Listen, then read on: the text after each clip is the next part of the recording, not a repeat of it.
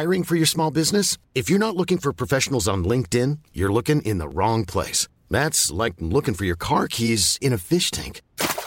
LinkedIn helps you hire professionals you can't find anywhere else, even those who aren't actively searching for a new job but might be open to the perfect role. In a given month, over 70% of LinkedIn users don't even visit other leading job sites. So start looking in the right place. With LinkedIn, you can hire professionals like a professional. Post your free job on linkedin.com/people today. Hey, I'm Ryan Reynolds. Recently, I asked Mint Mobile's legal team if big wireless companies are allowed to raise prices due to inflation. They said yes. And then when I asked if raising prices technically violates those onerous 2-year contracts, they said, "What the f*** are you talking about, you insane Hollywood ass?" So to recap, we're cutting the price of Mint Unlimited from $30 a month to just $15 a month. Give it a try at mintmobile.com/switch. $45 up front for 3 months plus taxes and fees. Promo rate for new customers for limited time. Unlimited more than 40 gigabytes per month. Slows full terms at mintmobile.com. Hockeyvänner, vi får hänga med och se vad vi kan lära oss, för det handlar om Erik, ta det en gång till. Jag vill prata om hockey. Sportsligt sett lite bättre. Det var ett häftigt spektakel att vara runt. Det säger ju inte lite. Vad tänker du, Erik? Hur stor succé har det varit? Succé, självklart. Hockeyvänner, varmt välkomna till en ny Viasat Hockey-podcast nummer 242. Nu när vi är inne i VM-veckan också så kommer vi naturligtvis prata väldigt mycket om det som komma skall nere i Slovakien, andra världsmästerskapen. Där, det var ju även 2011, då blev det ett silver för 3 kronor. Så nu jagar guld igen, ett hattrick i guld i så fall efter det som har skett 2017 och 2018. Podcasten tillsammans med Erik Granqvist och Magnus Nyström. Magnus, hur mycket har du längtat efter att hockey-VM kommer igång? Mycket, i synnerhet när man har fått konstatera hur många fina spelare som kommer dit, inte minst i det svenska laget, så det känns otroligt spännande att få se alla på plats i Bratislava och när VM börjar på riktigt. Med all respekt för den här Karlsson Hockey Games så var ju det träningsmatcher. Nu börjar det på riktigt. Det känns så konstigt med Karlsson Hockey Games, så det var Tjeckiens turnering. Ja. Vem är Karlsson? Vem är Karlsson? Erik Granqvist sitter och googlar febrilt där borta. Vi pratade om det här innan vi började spela in. Har du fått fram någonting? Karlsson, tidigare Karlsson Companies, amerikanskt multinationellt holdingbolag. Oj. Som har sina verksamheter främst inom resor, hotell. Och sen så via sina dotterbolag då, som Karlsson Resider Hotel Group. Jag tror att det är dem. Alltså, det här är Wikipedia, men de går under namnet Karlsson nu för oss. Ja. 3 kronor vann ju den här turneringen. Ja, de gjorde det. Är det ett bra eller dåligt domen? Senaste 2 åren så har man ju bara vunnit 1 match och förlorat 2 och sen gått och vunnit VM-guld som alla känner till. Men nu är frågan, nu vinner man då tack vare segern mot Finland, inbördes möten då, så gör att man är på topp där. 6 poäng vardera Finland och 3 kronor och sen 3 poäng till Ryssland som vann mot Tjeckien i sista matchen. Fick igång lite de trötta ryska björnarna och tog en 4-1-seger där. Så att de börjar vakna till det stjärnspäckade ryska laget. Ja, jag var på plats i Globen i onsdags när de möttes. Du var också där, Magnus. Vad säger du om Ryssland? Nej, men det är ju något fascinerande med dem där. Det måste ju vara... Man måste åldras flera år varje dag när man är coach för ett ryskt landslag där de uppträder på det här sättet. Vi har ju sett det i VM genom åren jättemånga gånger. Hur de här superstjärnorna kommer in och sen är det som att...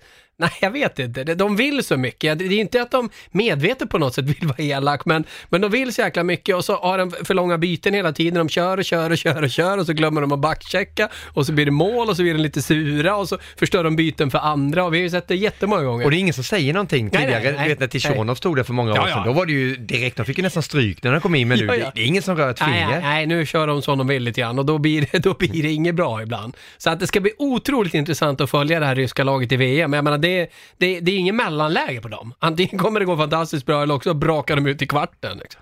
Det du har sett av 3 kronor då, de vann turnering som Erik var inne på. Vad har du skrivit om det? Men jag tycker att det är imponerande att se hur Elias Pettersson behåller sin form, skapar lägen för sin omgivning precis hela tiden. Man blir glad av att se honom spela. Jag tror att spelarna i laget med honom får direkt ett otroligt självförtroende. Kul också med Joakim Nygård som kommer in och direkt visar att här kan jag vara med och bidra med min fart.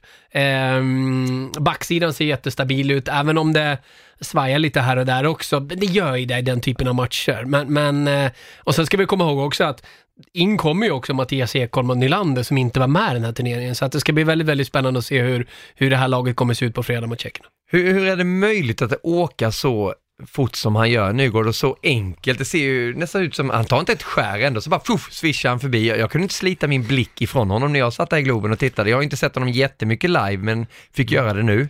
Ja, jag hade ju förmånen att se honom live när han kom upp som ung i Färjestad. Då jobbade jag där. Det är ju några år sedan nu och direkt så slogs man av. Då var han ju bara 15-16 år när han gjorde sina första A-lagsträningar och swishade förbi de där lite, vi hade ju några stabbiga backar där, de hängde ju inte med, det fanns ju inte en chans att hänga med Nygård. Och då slogs det också, jag filmade minst, jag försökte få lite ordning på vad han gör. Vi konstaterade igår, jag och Rickard Wallin, när vi pratade om det i studion, eftersom du hade blivit fascinerad av Nygård. Och det är att han har ju, dels har han ju de här muskelfibrerna som vissa människor har, som är väldigt explosiva. Så det är ju en genetisk komponent.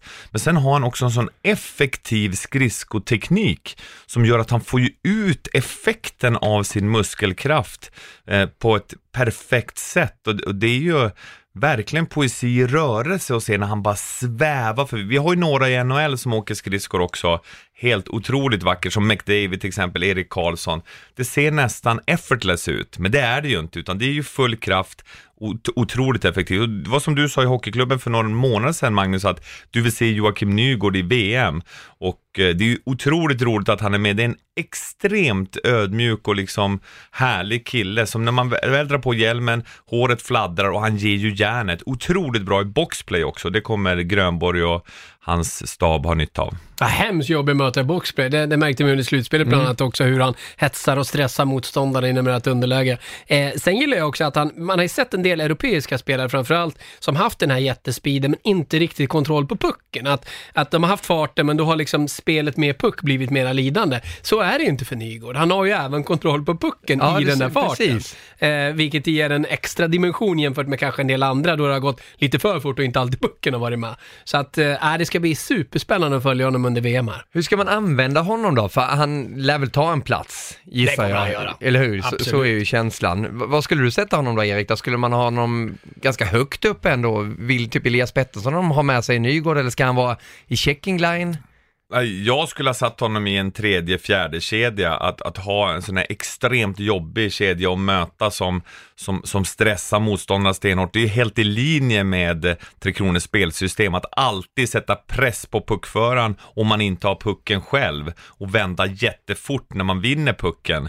Om man kan. Och där är ju Nygård, han kommer ju att sätta otroliga griller i huvudet för både alla lag de kommer möta. Och sen är ju han en sån som också är så perfekt att ha en 3:e, 4:e kedja. För om Grönborg och Garpen och de känner att de behöver göra en förändring, då kan han ju lätt kasta upp honom och spela några byten med Elias Pettersson som du säger, eller Nylander.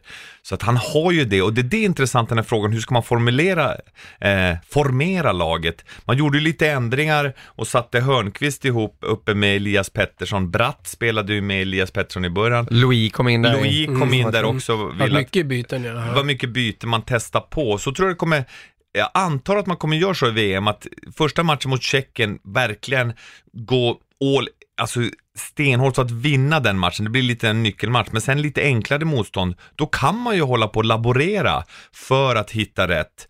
Och varför inte? Elias Pettersson, de här kvicka spelarna behöver ju kvicka spelare runt sig. Lika barn leka bäst. Vad därför tyckte Elias Pettersson och Bratt såg intressant ut mot Ryssland. Du stod ju där i Globen i det och var lyrisk. Han var ju grym, Elias Pettersson. Ja, det var han. Alltså okej, vi ska inte bara räkna poäng, som de här små grejerna han gör. Det är ju sanslöst. Jag skrev det, tror jag, på Twitter, just att det påminner så mycket om Peter Forsberg, att de är så smarta i det här grejerna de gör. De tänker hela tiden 1 eller 2 steg eller skär, vad ni vill då, längre än alla andra. Vi stod ju mellan båsen, om du minns, när Elias hade kommit till Växjö. Det här är tidigt i fjol på hösten. De spelar match i CHL och jag stod och hoppade nästan och dansade mellan båsen. Det gör du alltid i sig. Ja, men det var mer än vanligt. Det var nästan mer än Swedish House Mafia i fredags. Då var det också extatisk dans. Men att se Elias Pettersson, och då jämförde jag honom, precis som du gjorde nu, med Peter Forsberg. Den här tekniken på små ytor och inte vara rädd att ge sig in i trafik och ändå bemästra pucken. Alltså helt perfekt, och ha koll på vad som händer runt sig. Så för att Tre Kronor ska vinna 3:e raka VM-guldet, då kommer han behöva vara i topp i poängligan och vara dominant i Tre Kronor-laget.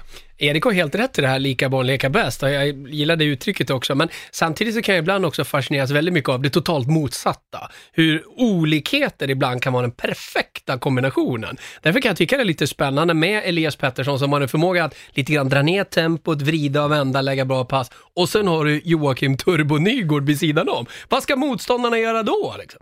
Det går liksom inte riktigt att hantera den kedjan som man kan hantera de flesta kedjor på något sätt, där man vet vad som väntar. Med de två på isen och ett tredje komplement, man har ingen aning om vad som händer. Så det tycker jag är lite kittlande, att få se något det totalt oväntade. Det är inte säkert det funkar, men det skulle kunna bli riktigt undersuccé, tror jag. Erik, du som har varit med i lagledning i Tre Kronor och jobbade under VM 2010 nere i Tyskland. Hur mycket tror du en sån som Elias Pettersson nu ska vi ta med hans karaktär också, väldigt, väldigt ung. Han vet nu att han kommer förmodligen vara första center, få ett jätteansvar. Hur mycket får han vara med och påverka, tror du, vilka han vill spela med? Det är en otrolig styrka som Grönborg, Garpen, Popovic, Lade har. Att de har ju dialog med spelarna, och det behöver inte vara formella samtal, utan det kan vara lite man träffas under en lunch, eller att man bara springer på varandra med kaffeautomaten eller på isen. Man frågar hur känns det att spela med honom, och det är ju en enorm styrka det här typen av ledarskap har, att man sitter inte på alla svar själva som coach, utan man använder spelarna och deras genialitet. Om vi tar Elias Pettersson, om han säger att jag tror att jag skulle passa extremt bra med William Nylander, kan vi inte testa och spela ihop? Då tror jag Grönborg och Garpenlöv direkt säger det låter intressant, vi testar dem en match. Erik har helt rätt. Jag är helt säker på, när vi ser Sverige-Tjeckien på fredag, de två spelare som spelar med Elias, det är de två han själv har sagt att han vill spela med. Det är jag helt 100 på. För det är ju det ledarskapet de har. Och han kommer vara så extremt viktig för det här svenska laget. Kanske den viktigaste spelaren ihop med Henke Lundqvist. Så att det är klart att de frågar honom. Och jag tror också att de kommer lyssna på honom. Och samtidigt, de har ingen att förlora på att lyssna på honom i en sån lång turnering heller. Låt dem spela med dem man vill från början, se hur det funkar och ändra efter det i så fall. Och han får ju alltid frågorna. Jag hade också ställt den om jag hade intervjuat honom. Hur ska du hantera den här pressen nu? Nu är det första cent i Tre Kronor då, som går för sitt 3:e raka VM-guld. Och det är klart att han svarar, men jag är redo för det här och så vidare. Men hur upplever du det, Magnus, nu? Om man jämför Elias Pettersson som människa när han lämnade från Växjö till det här NHL-äventyret och allt han har fått i utbildning under den här säsongen. Jo, men jag blev glad när jag träffade honom och lyssnade på honom. Det var inte bara jag, det var ett helt dröse som hängde runt honom och mixade zonen där i Globen. Han kändes mer mogen, han kändes mera som att han trivdes i situationen lite mer. Han kommer väl aldrig älska att prata med media, men förr var det så att han nästan var på gränsen till oförskämd, för han tyckte det var så obehagligt att prata med journalister. Han ville hellre spela än att göra något annat. Men det kändes som att han på något sätt har i ganska lugnt tempo, det är mitt intryck, funnit sig i sin roll, hittat vem han är, i vilken situation i livet han är. Han känns oerhört tillfreds med sig själv och med tillvaron och allt som händer runt omkring, och det båda är oerhört gott. Han känns väldigt mogen. Det är en smart kille, det har man ju fattat. Kan du relatera det till någon annan storspelare som du har följt genom åren, just när det gäller det mediala också? Ibland kan jag bli lite så här sur på att man kommer in hela tiden, man ska hålla på och jämföra, han är som Peter Forsberg på isen och han är som Mats Sundin och Niklas Lidström, stuk på honom. Det är ju rätt puckat egentligen att hålla på med det. Alla är unik med det. Men jag skulle nog säga lite som Niklas Bäckström. Bäckström var ju mera, han blev ju inte sådär tvär och nästan lite sur och otrevlig, för det var Elias på gränsen till otrevlig, tycker jag, slutet i Sverige när han blev lite sur på någon dum fråga som han tyckte. Bäckström var mer blyg och tyst. Men också han ganska snabbt i NHL fann ju sig i, här är jag. Det här är en värld där jag kan vara väldigt bra och där jag passar och där jag hör hemma. Och med det växte självförtroendet. Så att, jag skulle nog säga att det är likhet med Bäckström, och det är ju väldigt fint på dem. Ja, hur stor kommer han bli, Erik, då, nu när man ser de här kunskaperna och allting han har, tar med poängen från hans rookie-säsong i NHL, det han gjorde i SHL. Han lyckas ju med precis allt, och förutom junior-VM än så länge då, men han är ju världsmästare redan med 3 kronor från i fjol.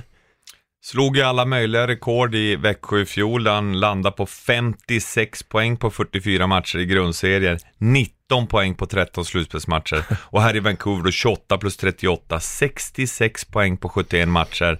Han fick ju några skador där som gjorde att han var borta. Men att han gör nästan 1 poäng i snitt sin debutsäsong. Kommer att vinna årets rookie garanterat i konkurrens då med Binnington och Rasmus Dahlin. Men det här är ju en unik... Det jag älskar med honom, vi som är uppväxta med 56orna, Ingemar Stenmark bland annat, vi såg Thomas Wassberg göra lite buttra intervjuer ibland. Och Björn Borg. Alltså tänk den passionen och begåvningen i en mix som har gjort att Elias Pettersson ända från Doris Haraldsson på dagis tog honom till ishallen som började leka med hockey och så vidare. Och brorsan, hålla på och tävla med brorsan precis som Joel och Henrik Lundqvist, man inspirerar sporrar och tävlar mot varandra, och att den här diamanten då formas av ungdomsledare upp sakta men säkert, har varit en unik begåvning på de flesta nivåer, vilket gör att han har lärt sig leva med den här pressen. Nu är han uppe på den största scenen och får frågan hur ska du hantera pressen, men han har ju haft den här pressen på sig och inombords en enorm press. Och jag minns vad Stenmark sa någon gång i någon intervju: det är svårt att förklara för någon som inte begriper. Ja. Och det är det som, tänk den genialiteten, hur ska han kunna förklara det? Det går ju inte att förklara riktigt, det måste, och det är därför vi försöker och vi famlar i mörkret efter liknelse. Är det Lidström, är det Peter Forsberg som också var unika, som också gick sin egen väg på sitt sätt, och det är det Elias ska göra, fortsätta gå sin egen väg och tro på sig själv. Då kommer han bli en sån spelare som kan vinna Hart Trophy, alltså vinna MVP i NHL en vacker dag. Var med och nosa på poängligasegern där om man hamnar i rätt omgivning. Och bli folkkär genom att vara den största hjälte för 3 Kronor när man tar sitt 3:e VM-guld i rad. Hur viktigt är det där, Magnus, just bli folkkär och gå igenom media? Jag går vidare in en sak innan jag bara tänkte, vad som kommer vara avgörande i stor del för honom också är ju just det du sa sist, omgivningen. När jag tittar på Vancouvers lag så jag ibland känner, nej, ska det här bli som Mats Sundin liksom, som i år efter år spelar i ett lag där han inte har en särskilt bra omgivning, med all respekt för någon som var med honom, men han hade ju aldrig riktigt superstjärnor vid sin sida som Lidström hade, som Foppa hade. Elias Pettersson är redan nu ganska ensam där. Det kommer komma bra, han har några bra, men det kommer ju avgöra till stor del hur det går för honom. Ska han få det riktigt stora lyftet och vinna Hart Trophy, vinna Stanley Cup, behöver han bättre omgivning. Så det är bara hoppas att Vancouver både kan fortsätta drafta bra och kanske också göra några trader där de får till bra, och på sikt även signa några free agents. Kanske ringa Erik Karlsson och tjata lite till exempel efter säsongen. Men räcker det inte att leverera just det poängmässiga för honom då, och sedan leverera i 3 Kronor också? Mats Sundin vann ingen Stanley Cup? Nej, ur den synpunkten absolut. Och då folkchack kan han ju bli ändå, i alla fall så länge han spelar bra med 3 Kronor. Så är det ju. Men man vill ju verkligen att han ska hamna i en bra miljö i NHL också. Det var lite det jag ville bara påpeka, att det är viktigt också för framgångar där. Men givetvis, och det är det som är lite spännande nu med VM, att han har ju chans att få bättre omgivning än man faktiskt har i klubblaget. För 3 Kronors VM-lag är ju ett NHL-lag. En backsida som Vancouver Canucks inte är i närheten av. Så att han har ju en omgivning som förmodligen kommer lyfta honom och göra honom ännu bättre. Spelar ju mycket hockey på gatan. Nils Höglander brukar vara med grannen, jag pratade om det förr. Han ska ju draftas nu. Bockträsk stolthet där. Han är ju helt underbar med barnen. Jag börjar bjuda på middag också där hemma efter de har spelat. Det är klart han kommer dit här och spelar. Pasta pesto, då får han lite fri alltid mat. Pasta pesto, eller? Bultens fritids, ja, ofta. Man måste vara förvånad. Han är ju där kanske var 4:e dag, så är alltid pasta pesto. Men vi pratar om draften som ju kommer senare i sommar, och han kommer ju tippas ju gå i slutet på första rundan, i början på andra rundan, Höglander. Och då skojar vi lite och sa, tänk om han blir draftad av Vancouver och hamnar i en kedja med Elias Pettersson och Brock Besser till exempel. På tal om att lika barn leka bäst. Det kan ju bli en supersuccé. Och ibland kan det kanske bli för mycket av det goda, men förstå som motståndare och möta sådana artister, sådana konstnärer som kan göra i stort sett vad som helst med pucken. Det vore ju extremt spännande att se. Men nu är jag långt i framtiden. Höglander har ju många steg att ta innan han... Kommer du åka över vad hans kock i så fall och bara mata honom med pasta pesto? Ja. Varför inte? Kanske sån där personlig... Nej, men det är klart, hamnar han i NHL, då tar jag ju med Jonte såklart och åker över och tittar. Det är ju så speciellt att komma nära någon som... Och det är det jag menar, det är det som är så häftigt med hockeyspelarna. När vi möter dem, du Magnus som som journalist kanske ringer och pratar med Henrik Lundqvist, eller de är och gästar våran studio, vi gör VM-krönikan, att möta den människan bakom stjärnrollen som spelare, då är de ju som vem som helst annars, liksom väldigt sympatiska, tillmötesgående. Vissa har personlighet att prata mycket som vi har, och vissa är lite mer försynt och säger inte så mycket, men alla vill ju på något sätt ändå dela med sig och sprida den här kärleken till hockeyn vidare. Men Erik, tror du verkligen någon har sagt om oss tre att vi pratar för mycket? Du måste höra på det här, Magnus. Vi hade med oss en kille som heter Adam i studion igår när vi gjorde Stanley Cup-studion. Det var i Dallas mot St. Louis. Han berättade att han älskar podcast. Han lyssnar på hur många som helst. Jag bara, men hur hinner du med det? Ja, då berättade han det här knepet som jag har hört från dig också, Erik, att man spelar upp det på en snabbare hastighet. Då hinner han lyssna på fler podcast. Hur går det med våran, sa jag. Jag tänkte min småländska kanske inte är så enkel om det går ännu snabbare om man pratar så här. Men då sa han, du är inget problem. Det är Erik Granqvist som är problemet. Och jag blev lite chockad. Erik, norrlänningen som alltid pratar så lugnt och artikulerar. Men Erik och Marcus Birro var de enda två som inte går att spela upp på snabbare hastighet när det gäller podcast. Hur tog du emot Erik? Nej, men dels tackar jag för feedback. Jag tycker din brorsa Peter, min mentor 2 som jag kallar, har sagt, ta ut 2-3 personer som du litar på som kan ge dig feedback. Resten, de får tycka vad de vill. Men det här fallet Adam verkar... Han är också med i den gruppen nu. Adam är med i min feedbackgrupp. Men jag tog emot det så här att... Det var inget negativt. Nej. Men du sa, va? Pratar jag så fort? Ja, det är när du eldar upp dig. Direkt du hamnar något ämne när du blir uppeldad, vilket jag tycker om. Då börjar du prata fort, och då när det går i 1,5 eller 2 gånger hastighet, då går det inte att hänga med i dina resonemang.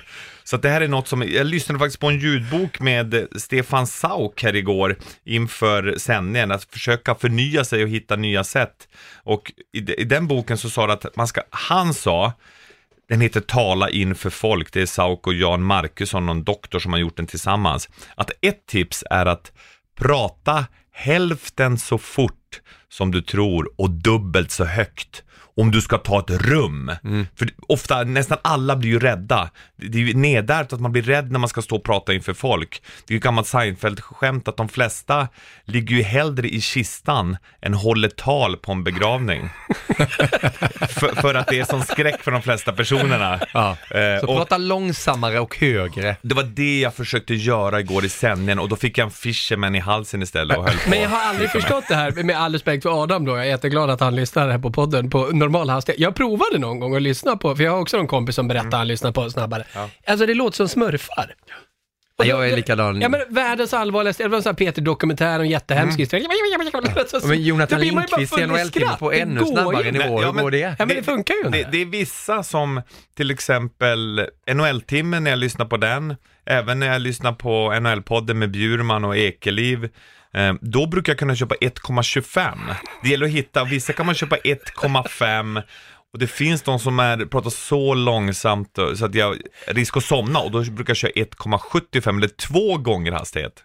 Jag tror någon gång i framtiden när folk kommer liksom forska om vår tid, så kommer man säga, det här är en symbol på att de levde lite för hårt. Ja, när de inte ens kunde lyssna på poddar i normal hastighet. Ja. Det säger en del om vår samtid. Det säger väldigt mycket. Ja, det gör det. Jag skulle vilja höra Lasse Granqvist på 2,0 eller vad kan man höja den till? Då jäklar går det undan. Ja, det är härligt. Ja, men kul att det finns sånt stort intresse kring podcast. Vi kör vidare i högt tempo. Jag stannar kvar lite vid VM. Jag vill bara ha ett svar, Magnus, hur du känner över Tre Kronors trupp där, om du jämför det med 2017 och 2018. Är vi på samma nivå? Är det lägre eller högre? Eller hur tänker du? Det jag tycker är jäkligt kul, jag pratade en del med Rickard Grönborg om det här efter matchen i Globen, där vi stod en stund bara han och jag där, och jag sa det häftiga är ju att visst, det är väldigt mycket surr om att du vinner det 3:e raka VM-guld, och om du gör det så är det verkligen med 3 olika lag. Och så är det ju. Det är en helt annan karaktär på det här laget än på de 2 tidigare lagen. Det man ju gillar med det här laget är såklart att det är ingen tvekan om att det är VMs bästa backsida. Förhoppningsvis VMs bästa målvakt, vilket jag tror det kommer vara i Henke Lundqvist. Forwards är ju den lagdel vi kanske ska vara mest fundersamma kring om den är bra nog. Det återstår ju att se. Vi har Elias Pettersson, Sverige har, och det finns en del andra väldigt bra spelare också, men det är inte riktigt den där. Vi hade ju inte skadat med Niklas Bäckström, eller kanske en Backlund. Där kan man väl känna lite kanske att det saknas någon Vad kan vi applicera då, som du känner, av de som finns kvar där borta? För nu får vi titta på de lagen som fortfarande spelar. Det är 7 lag som återstår. Erik, du var inne på Landeskog. Ja, Landeskog skulle ju vara kul såklart. Ja. Verkligen. Sen är ju frågan om han kan vara med tanke på att han ju gjorde någon rekordrehab på sin skadade axel där. Hur pigg Colorado är på att tycka att det är klart du ska fortsätta med den axeln i VM. Det kanske är helt okej. Hoppas att den är där. Om Boston ryker kanske med Marcus Johansson med sin fart. Jan Mark som var bra i fjol om Dallas ryker. Exakt, kan också funka. Och Klingberg. Klingberg kommer in, alltså han blir ju som en extra forward med sin offensiva spets. Sen har vi Carl Söderberg också som hade tufft VM senast han var med. Han hade ingen bra säsong då, men han har varit väldigt bra för sitt Colorado i år och skulle ju skapa ett djup på forwardsidan. Men spetsen som det ser ut nu på forwardsidan att få in, det är ju Landeskog, men ändå frågetecken för skadebiten där. Är han hämmad av den skadan han fick, då åker han ju inte. Ska man chansa? Nu bara slänga upp ett namn här, Alexander Wennberg, om Columbus ryker. Spelar ju inte. Nej, mycket. Han har inte spelat någonting. Så då är det ingenting. En total frysbox från Tortorella. Tyvärr. Så det går inte. Lite annat ledarskap i Tre Kronor än Tortorella-ledarskapet. Jo, absolut. Men han har ju inte spelat knappt på sista halvåret. Det är ju inte mycket speltid överhuvudtaget. Så det är det som talar för att en sån som William Nylander, som alla minns ju det här kontraktet, det var Dubas och Nylanders agent, så sent om sidor, precis innan deadline där innan 1 december blir det klart. Så han har ju mycket krut kvar i tanken, Nylander, och han kommer ju trivas mycket bättre under Grönborgs ledarskap än vad han gör under Babcocks. Ja, för det var ju otroligt underligt hur Babcock valde att matcha honom i slutet av säsongen, och synnerhet i slutspelet där Nylander till att börja med center, han ville helst vara ytterforward, kanske bäst som ytterforward också. Han är bra som center också, men får alltså spela med Patrick Marleau, och nu tappar jag namnet på trean där. Ni får påminna mig. Men det var inga stjärnspelare kring sig. Marleau har sin bästa tid bakom sig. Och jag tyckte det var Nylander som bar den kedjan. Nu fick han inte den poängmässiga utdelning man hade hoppats på. Men jag vet inte. Jag har varit inne på det tidigare och många bara skrattar när jag säger det. Men Babcocks ledarskap, nej, det skulle vara otroligt spännande att se någonting nytt i Toronto i form av en ny coach faktiskt. Jag vet att han har massa år kvar på kontraktet och dyrt kontrakt och allt, men uppenbarligen är det ju någonting i hans ledarskap som inte fungerar. I så fall skulle det gå bättre, vill jag hävda. Så att det ska bli, precis som Erik säger, superspännande att se Nylander få loss sin spelglädje, som Grönborg kommer se till att den kommer loss. Ja, han spelade ju med Marleau som hade väldigt tuff. Exakt. Och så spelade han med Brown. Och jag håller med om att han kommer ju blomma ut. Han var ju helt briljant tillsammans med Bäckström 2017 när det VM-guldet bärgades. Och sen så hoppar han ju på Henrik Lundqvist och lite som Klingberg gjorde på mig där i Kungsträdgården. Det är väl det man är mest rädd för. Eller hur? Ja, men det kan ju bli en repris på det där med Nylander och Henke. Och på tal om Henrik Lundqvist så gör han ju en otroligt intressant start i den här VM-turneringen. Det är det ju alltid när Henke Lundqvist finns med i ett svenskt landslag. Men du har haft en lång intervju med honom. Magnus, berätta lite om det. Nej, det var väldigt kul. Jag hade en stund, bara han och jag, och pratade inför VM. Och framförallt det som stack ut mest, dels är det hans, den blir jag alltid fascinerad av, hans enorma passion för hockeyn, där han förklarade varför. För jag var jätteförvånad när han tackade ja till VM-spel. Eftersom det här är hans tuffaste, jobbigaste säsong i hela karriären. Och det erkänner han. Han sa att jag visste det skulle bli jobbigt. Men att det skulle bli så här jobbigt, det hade jag aldrig kunnat tro. Han trodde också att Rangers low point var förra säsongen. Den kom i år istället. Så att han erkände att han har haft det tufft, och hur till och med hans barn hemma har frågat varför vinner ni inte mer, pappa? Och mentalt haft det otroligt tufft och kunna spela. Men sen är det två grejer som gör att han absolut inte kan tacka nej till Tre Kronor. Det ena är att han är så väl medveten om att hans tid är på väg att ta slut. Det är bara några år kvar innan karriären är över. Och det andra är att han är så otroligt mån om att få vinna. Han inser väl också att, det säger han inte rakt ut, men sannolikheten att Rangers vinner någon Stanley Cup inom de närmaste åren är extremt liten. Hans chans att vinna är ju att komma till landslaget.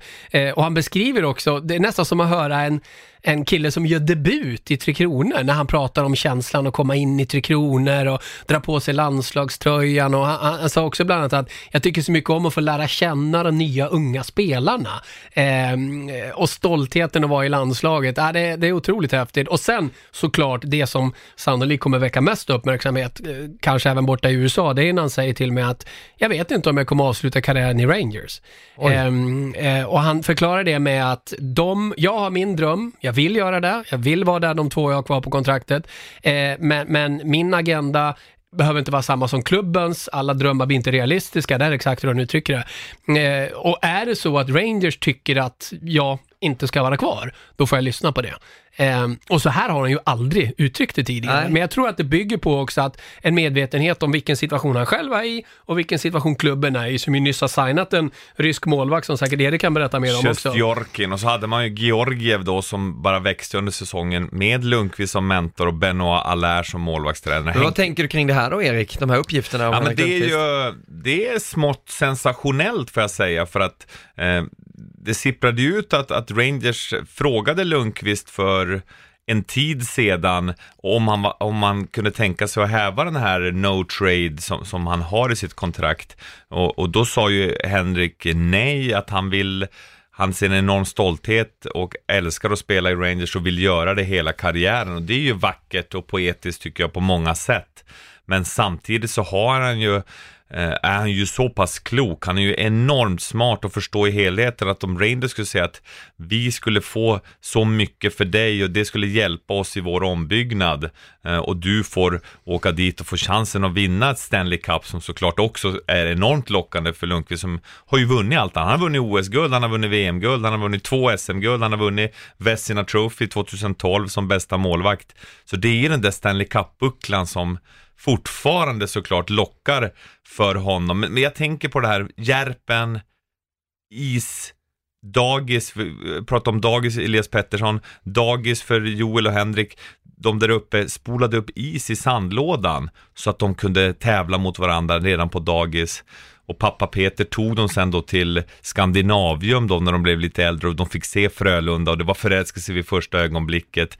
Och när Joel, grattis Frölunda som vann SM-guld, hoppade över till tvillingbrorsan. Ja, vi ska prata om det om en liten stund. Nej, men han är ju också så tävlingsinriktad. Alltså, han har vunnit 3 Champions Hockey League, 3 VM-guld och nu 4 SM-guld, Joel Lundqvist. Och han sa ju, efter familjen så är Frölunda och att få vinna tillsammans det största i hans liv. Men det är så häftigt, för parallellt med den här intervjun jag har i dagens tidning så är det även en krönika där jag skriver att jag har aldrig under alla mina år träffat bättre förebilder än bröderna Lundqvist. Jag har naturligtvis träffat jättemånga bra förebilder, men de 2 är verkligen på topp.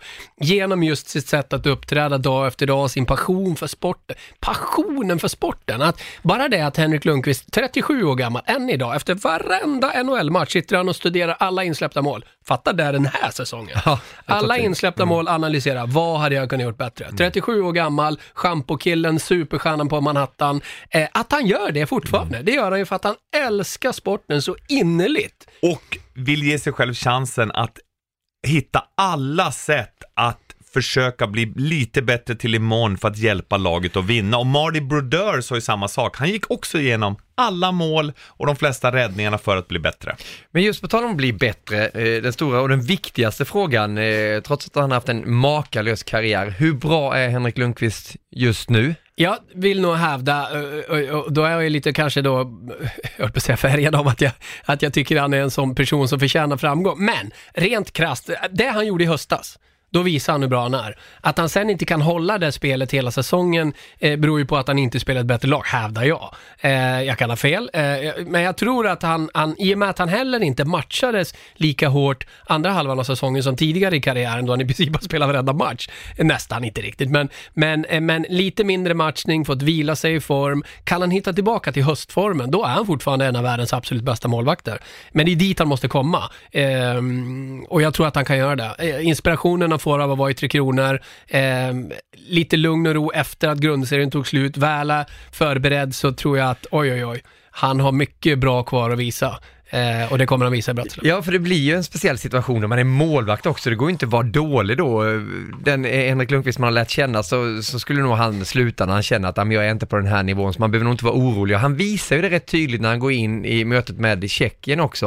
När han går in och gör en jättematch och visar hur bra han är. Det känns som att den matchen var inte så viktig för 3 Kronor, men för Henrik Lundqvist var den väldigt viktig. Vad känner du, Erik? Ja, det var den, och jag imponerades av det jag såg. Just dels att han hade tränat så hårt under veckan. Han berättade i en intervju efteråt att han hade kört stenhårt under veckan, och sen slås han av hur varma hallarna är här i Europa. Att Anders Nilsson minns under VM, han tappar 9 liter vätska under en matchdag under hockey-VM i Köpenhamn. Så att om han fyller på 6-7 liter, då väger han ändå minus 2 kilo fast han har druckit 7 liter under dagen. Och Lundqvist sa att det är ju lite krampkänningar i slutet på matchen och att han såg så bra ut, Lundqvist mot Tjeckien. Släppte ju bara ett mål, det var lite ett flaxmål där som Tjeckien gjorde. I övrigt var han ju fläckfri.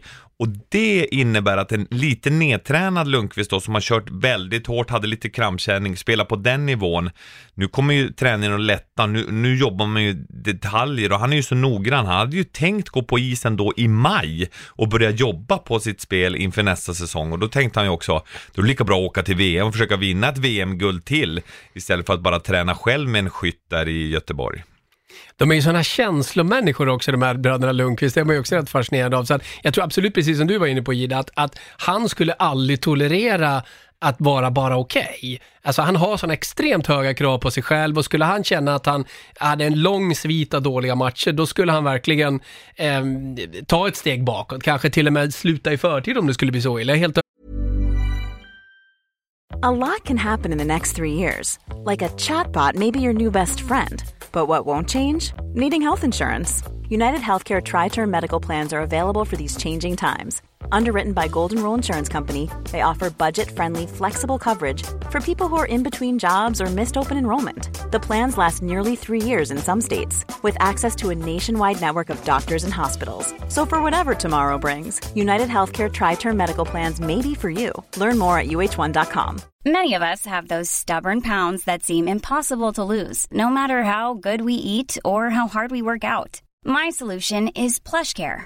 PlushCare is a leading telehealth provider with doctors who are there for you day and night to partner with you in your weight loss journey. They can prescribe FDA-approved weight loss medications like Wegovy and Zepbound for those who qualify.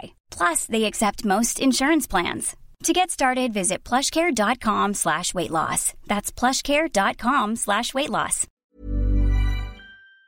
Övertygad om det, i och med att han har så extremt höga krav på sig själv. Och sen de här känslorna, jag måste bara berätta det också som vi pratar om också. Det var ju den här nästan klassiska intervjun efter att Zuccarello blev tradad.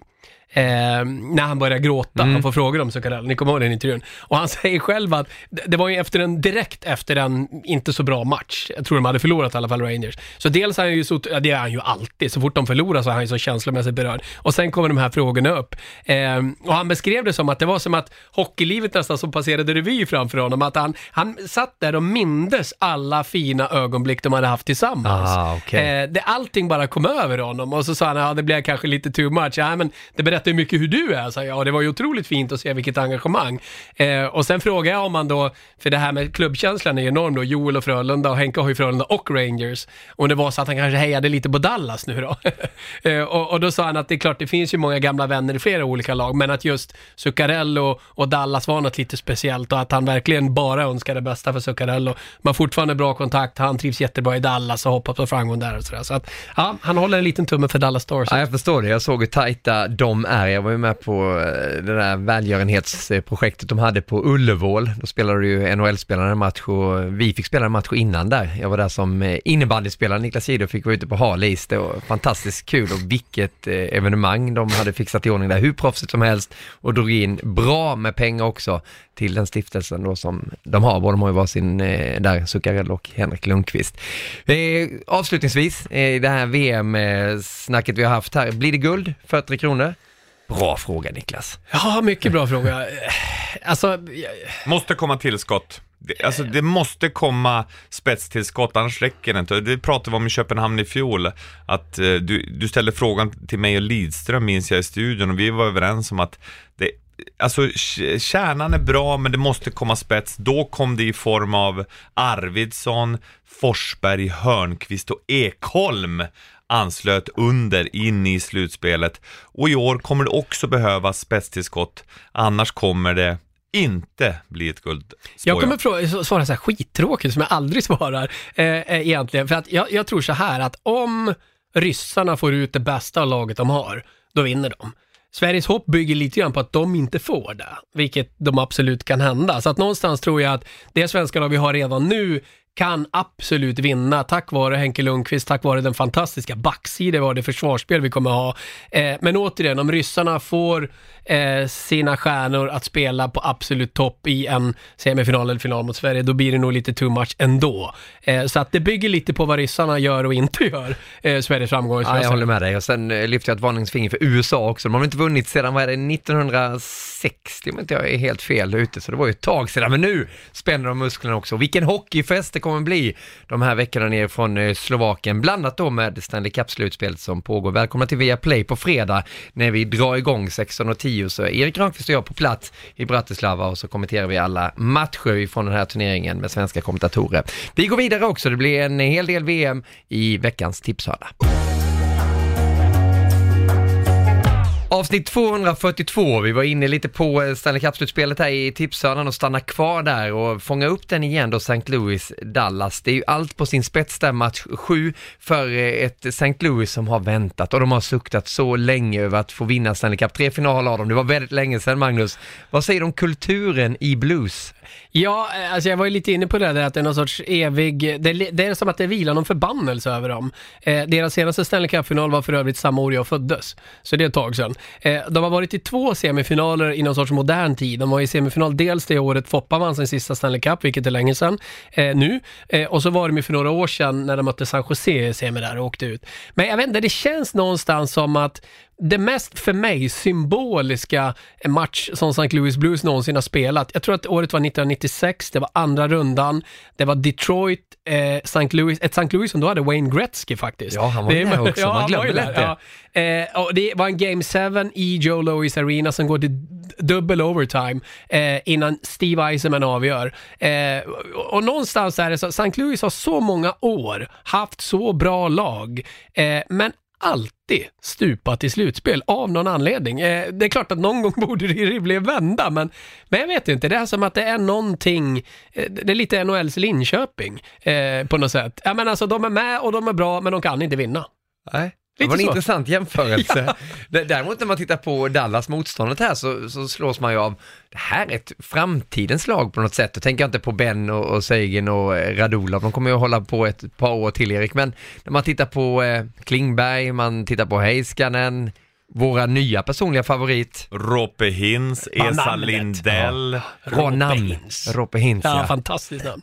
Så det är nordiska inslag och de är i en ålder där de kommer ju bara bli bättre och bättre och fortsätta utvecklas. Så Dallas är ju oerhört spännande. Jag gillar den där Linköpingskopplingen, för en gammal Linköpingsback, han är väl född i Örebro. Carl Gunnarsson var ju en av orsakerna att de vann match 6 igår i Dallas. Han gjorde en väldigt bra defensiv match, och sen slog han ju det här långa fina passet som hamnade hos Oskar Sundqvist som hittade in till Perron som vann Battle of the Far Side, och de gick ju och vann den match 6, och nu är det ju en repris på match 7 då från 2016 när St. Louis drog längsta strået. Carl Gunnarsson, är det den mest underskattade svenska spelaren? Exakt vad jag tänkte, ja, ihop med Oskar Sundqvist kanske. Ja, men alltså jag ber om ursäkt, för jag skrev en tweet när jag skulle promota matchen lite som vi sände på Viastalk och Viaplay. Ja, det är 4 svenskar på isen.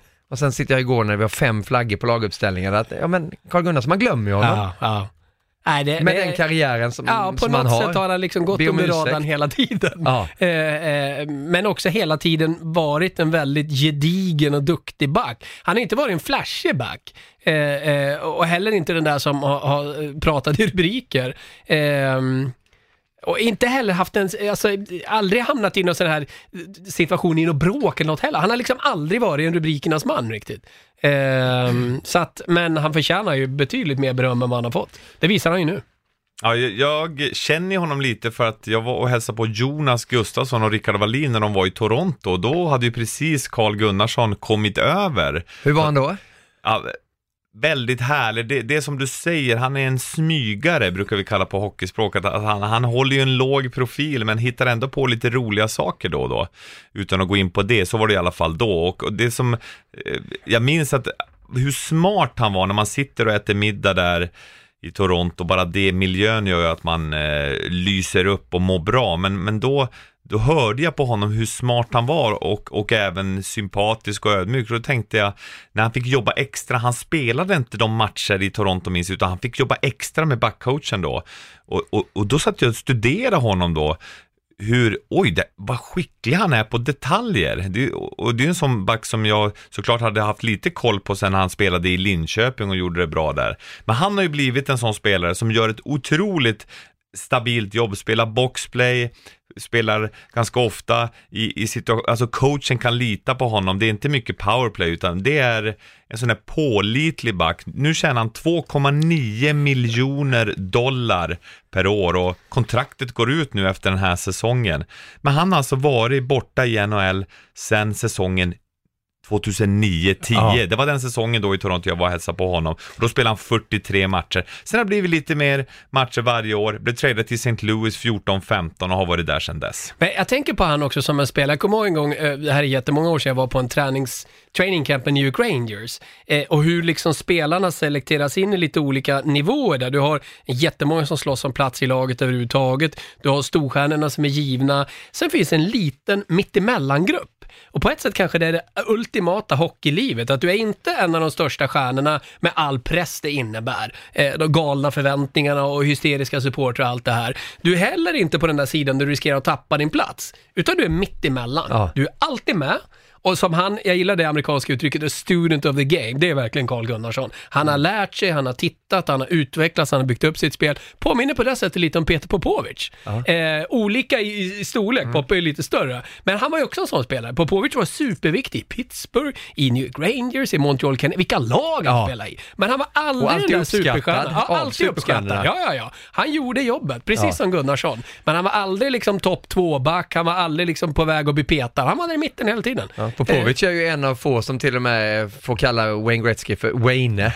Säger han ju alltid. Han var ju med och gästade på en NHL-studio för några år sedan. Då frågar vi Wayne. Ja, jag säger det lite på skoj. Ja, precis. Han och Wayne.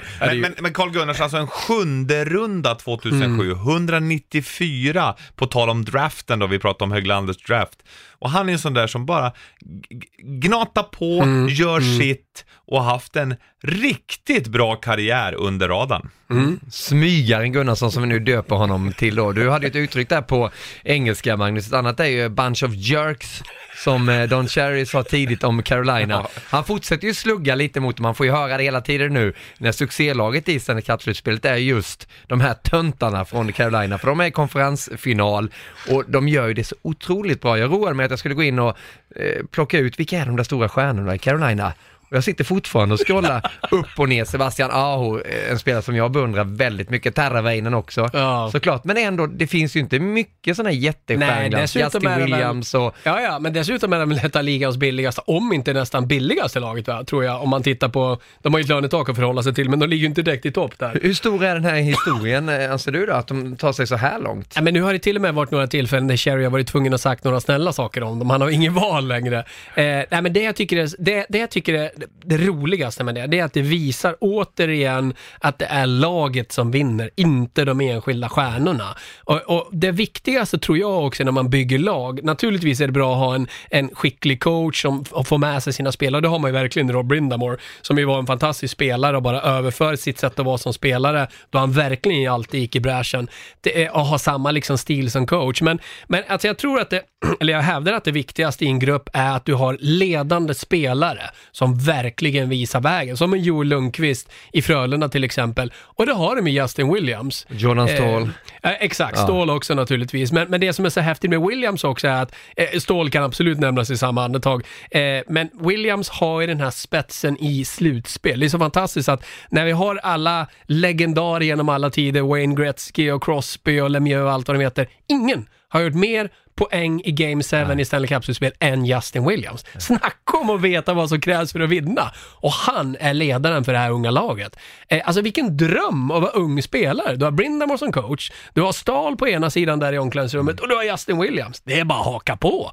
Fantastiskt. Och så inga förväntningar. Och så den publiken. Och så en smygare till då är Lukas Wallmark som sitter där också som enda svensk i laget. Där har vi en till underskattad förresten. Lucky Lucas, också väldigt smart. Bodde ihop också med student of the game. Pelledin brukar du var inne på det förra veckan. Prata om, och det är ju också ett speciellt, de är inte så lika personlighet men gick väldigt bra ihop. Kaka söker maka eller vad det heter. Yin och Yang. Cap Friendly är inne på nu och kollar. De har det billigaste lag, den lägsta cap-hitten, $63,2 miljoner. Att jämföras med till exempel Washington då, som är uppe mot taket, 79,6 miljoner. Ja. Så de har alltså det billigaste laget, men det är 2F som har gjort det här, och det är fart och det är fenomenal lagmoral. Det kanske jag inte kan säga 2F då. Nej, det var det jag tänkte också. Jag satt och funderade lite. Så hur fan är det här nu? Gjorde en Stefan Sauk-paus där. Pausa 10 sekunder innan du säger någonting. Ja, det sa Sauk också. När du ska hålla ett anförande inför en stor publik, vänta 10 sekunder och ta 2 djupa andetag. Jag försöker göra det i sändningen igår. Det blir lite sådär konstigt. 10 sekunder i tv är relativt mycket. Det blir väldigt lång tid. Backsidan är grym också i Carolina med Slavin. Det är Dougie Hamilton. Slavin har blivit en ny favorit för mig under slutspelet. Alltså, för mig, alltså, jag kan inte påstå att jag har tänkt under hela säsongen, jag måste upp mitt i natten och kolla Carolina.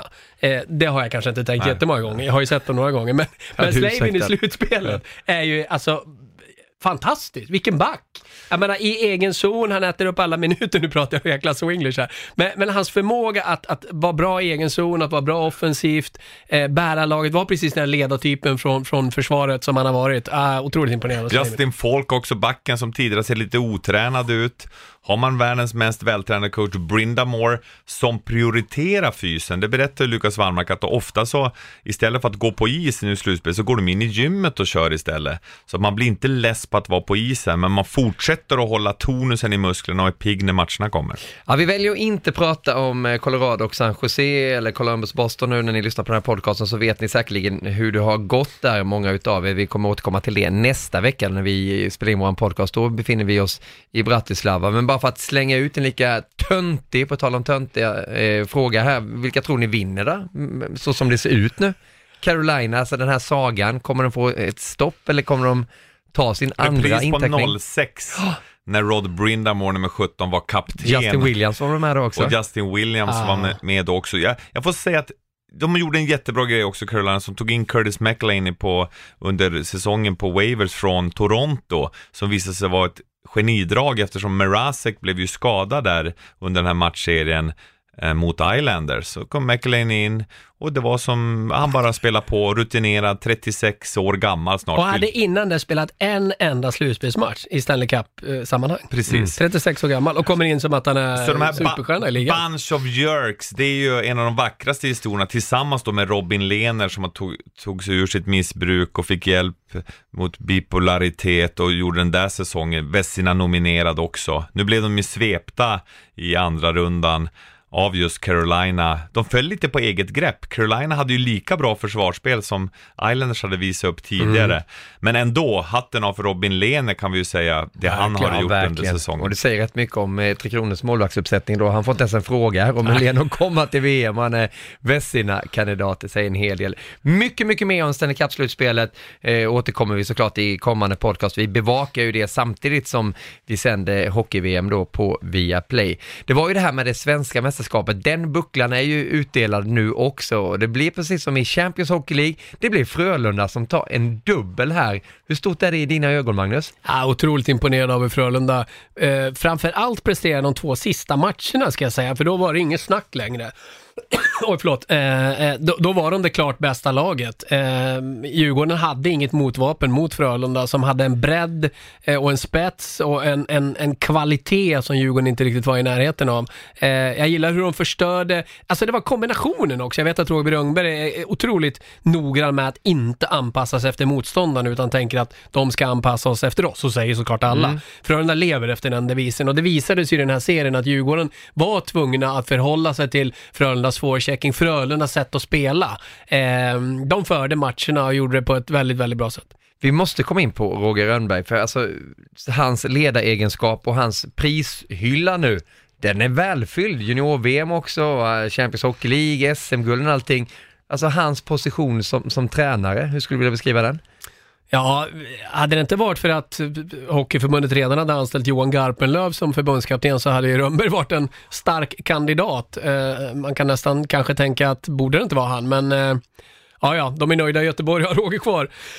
Hans tid kan ju komma ändå. Nej, det han har gjort är fantastiskt, tycker jag. Jag gillar hur där är han ju lik Grönborg i det här totalt prestigelösa också. Att det är inte så viktigt att han är den som får cred eller han är den som tar alla beslut, utan väldigt talande för hans ledarskap var den intervjun han gjorde med Wikegård i det här programmet Wikegård har på C More, där han ju sa att om spelarbussen får stopp på natten och Roger Rönnberg pekar ditåt ska vi gå för där borta är macken, och så pekar Joel Lundqvist åt andra hållet, då vill Rönnberg att spelarna hänger med Joel. Att det är det ledarskapet han vill ha och har fått. Och därav en stor anledning till framgången.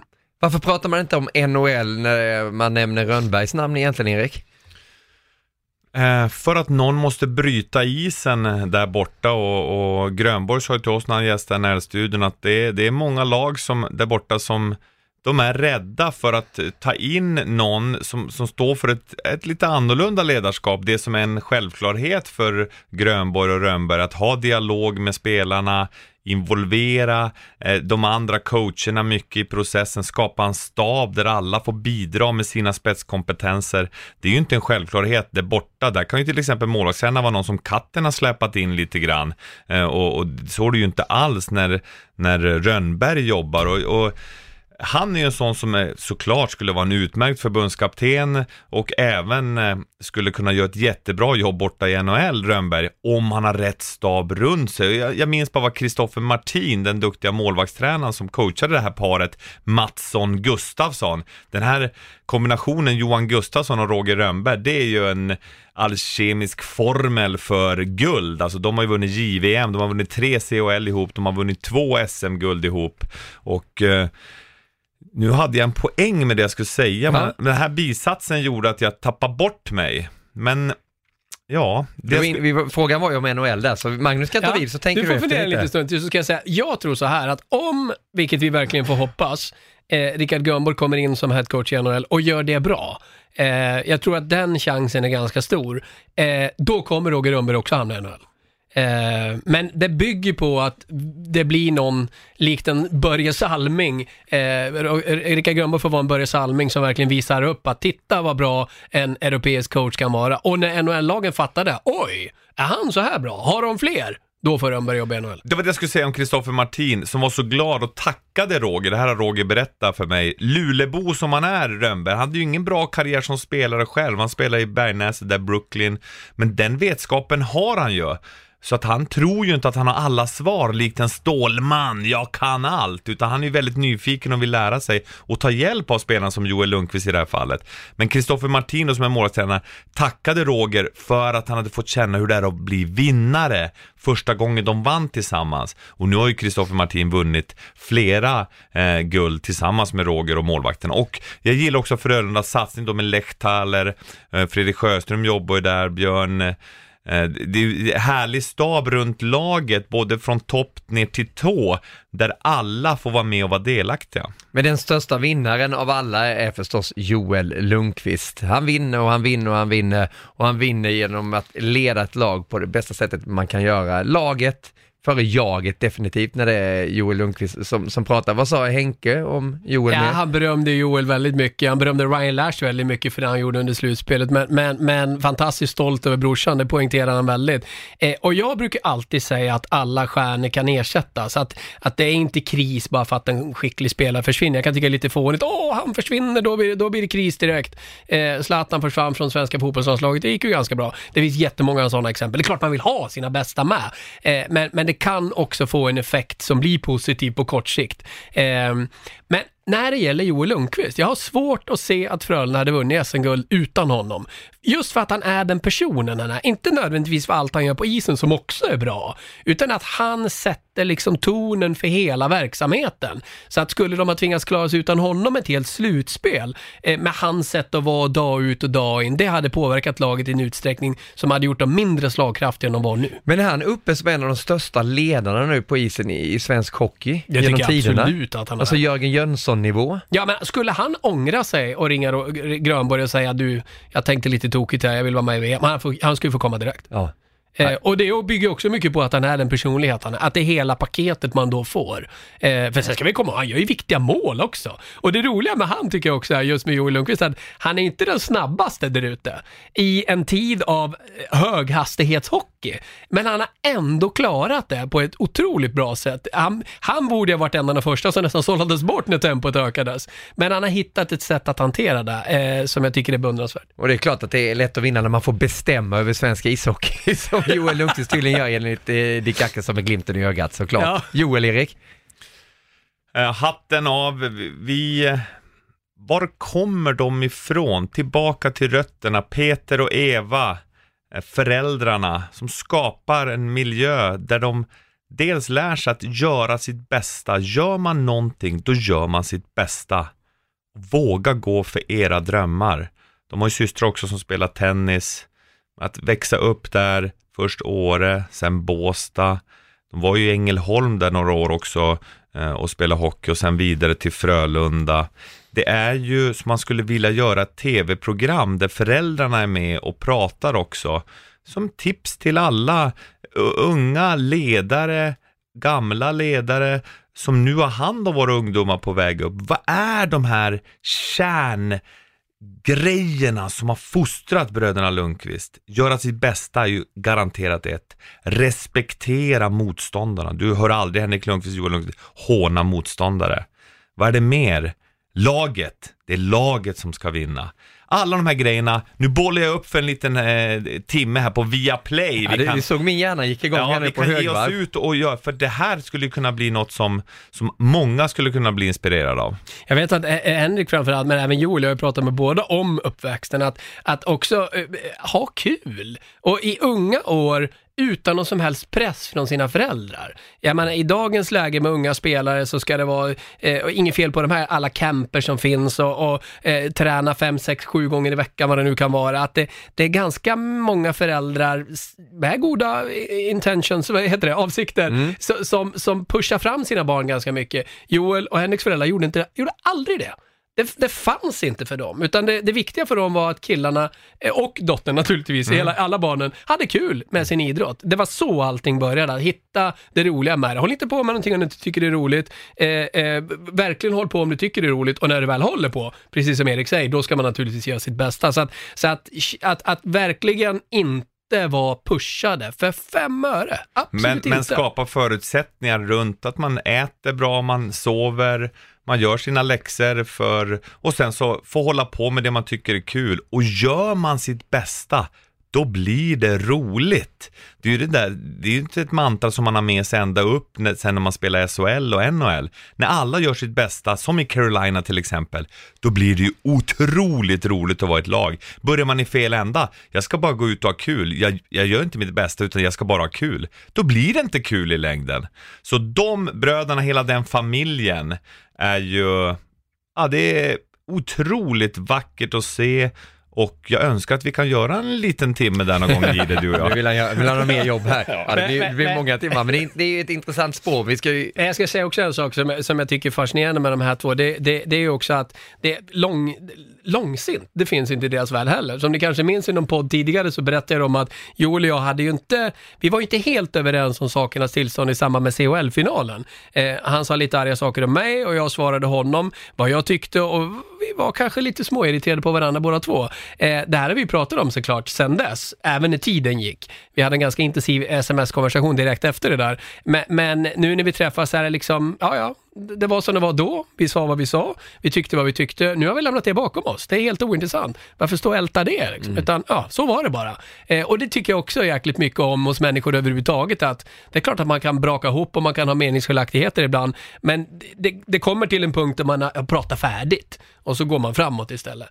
Och det är de ju väldigt bra på i alla möjliga olika sammanhang, de här två. Det är ju ingenting som är kvar och ältas i något sammanhang. För ni har ju samma passion, och passionen är ju ishockey. Det är jättegrattis till hela klubben Frölunda, många namn man kan nämna där, men Lash, Max Friberg, Mattsson, JG som fick hoppa in i målet också. Det är ett stort grattis, även stort beröm till Djurgården för en fin säsong. Silvermedalj blev det där. Publiken i Hockey-Sverige ska gratuleras och berömmas för det de har gjort. Skapade en otrolig atmosfär under SM-slutspelet och framförallt i finalerna kring sporten vi älskar allra mest av allt, ishockey. Och den ska ju vara rolig. Man ska ha härligt ute på isen. Det handlar om att vinna också på den här nivån som vi rapporterar kring. Därför blir man ju så bedrövad och så ledsen, så nedstämd när man nås av beskedet kring Tobias Forsberg. Vi har ju pratat om Leksandsspelaren många gånger här i våran podcast, men nu så gick han ju ut på Instagram och skrev själv då kring den här otäcka skadan som han drabbades med i Tegera Arena. Det var väl en match mot Almtuna, att han är förlamad då nedanför bröstet neråt och ingen känsel i armar och i fingrarna, var väl nedsatt funktion där också. Och jag hade väldigt svårt att ta in det där och tänka på något annat än nummer 19 i Leksand som förmodligen kommer pensioneras nu, det tröjnumret, och det är ju helt rätt, allt heder till Leksand som tar det här initiativet som man kommer göra såklart. Vad känner du över det här, Magnus, när du har läst det Tobias skrev? Ja, tyvärr var det ju inte så oväntat eftersom man ju förstod att det var väldigt, väldigt illa. Man blir bara så otroligt ledsen och samtidigt så påmind om att vi i vardagen kan gnälla över massa små saker och man slänger ur sig massa dumheter på Twitter alldeles för ofta, tycker jag många gör. Och det här jäkla hatandet som är ibland, att hur skört det faktiskt är. Och jag menar samtidigt, har man otur i en intensiv, snabb och tuff sport som hockey och kraschar i kull, så kan det hända hemska saker. Att någonstans ha en respekt för varandra, både ute på isen och som människor, i liksom vardagen, i samtalen, på sociala medier, alltså överallt. Jag tycker någonstans att det påminner om att vi behöver vara lite snällare mot varandra. För det är ju precis det alla har varit gentemot Tobias på ett sätt som är fantastiskt. Från alla håll och kanter i hockey i Sverige så har han liksom fått stöd och support från alla. Ja, jag kan bara känna att man önskar ju bara det bästa i all rehab och all tid han kommer få kämpa med sig själv här framöver. Men samtidigt så också att vi lite för att hedra honom, kan jag tycka, kanske kan fortsätta vara så snälla mot varandra i även andra sammanhang. Faktiskt.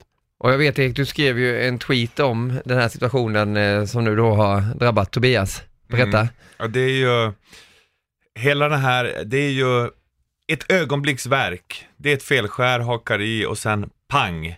Och sen så blir den här förlamningen. Och jag jobbade när jag var i Rögle i början på 2000-talet, så jobbade jag vid sidan av målvaktstränare, så jobbade jag med Martin Larsson, en gammal hockeymålvakt som också var med om en liknande skada som Tobias i det fallet. Att han blev förlamad från brösten och neråt och hade känsel i armarna och axlar och huvud då.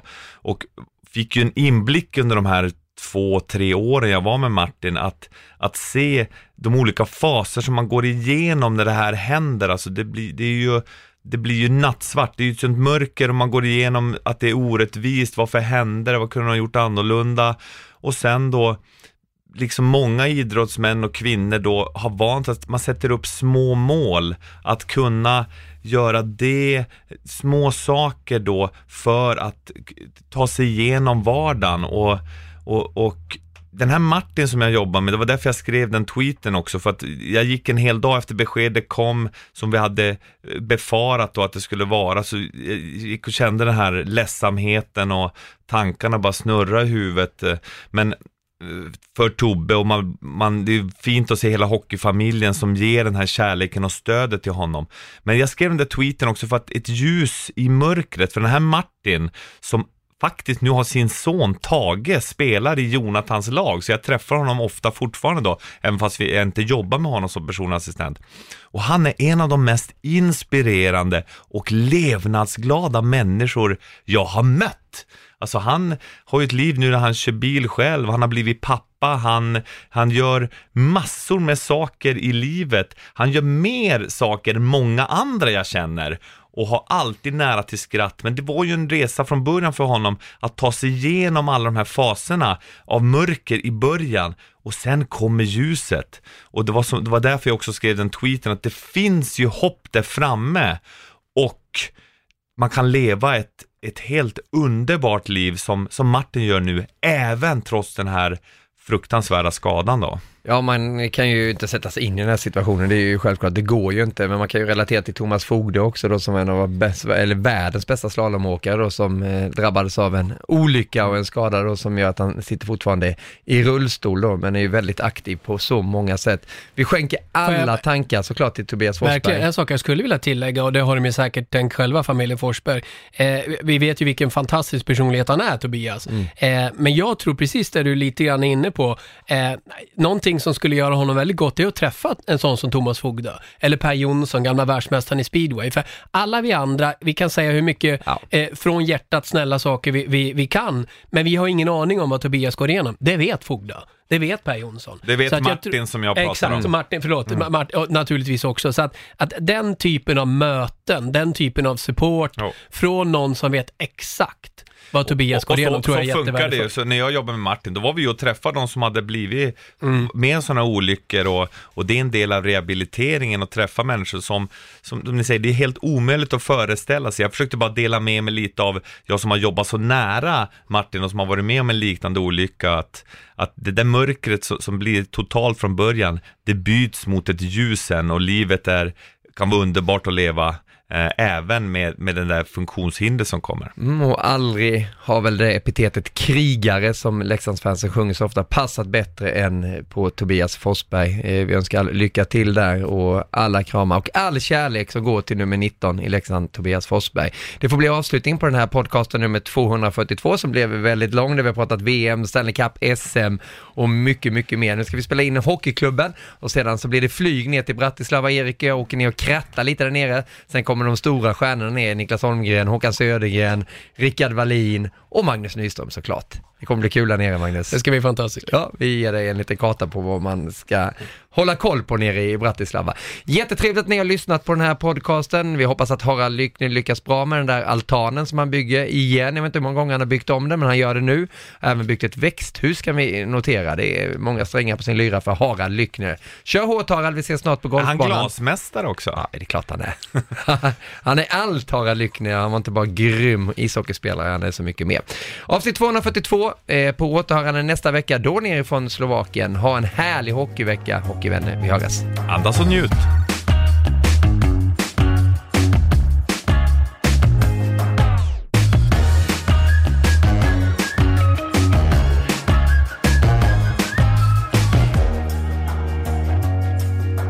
Produceras av I Like Radio. I Like Radio.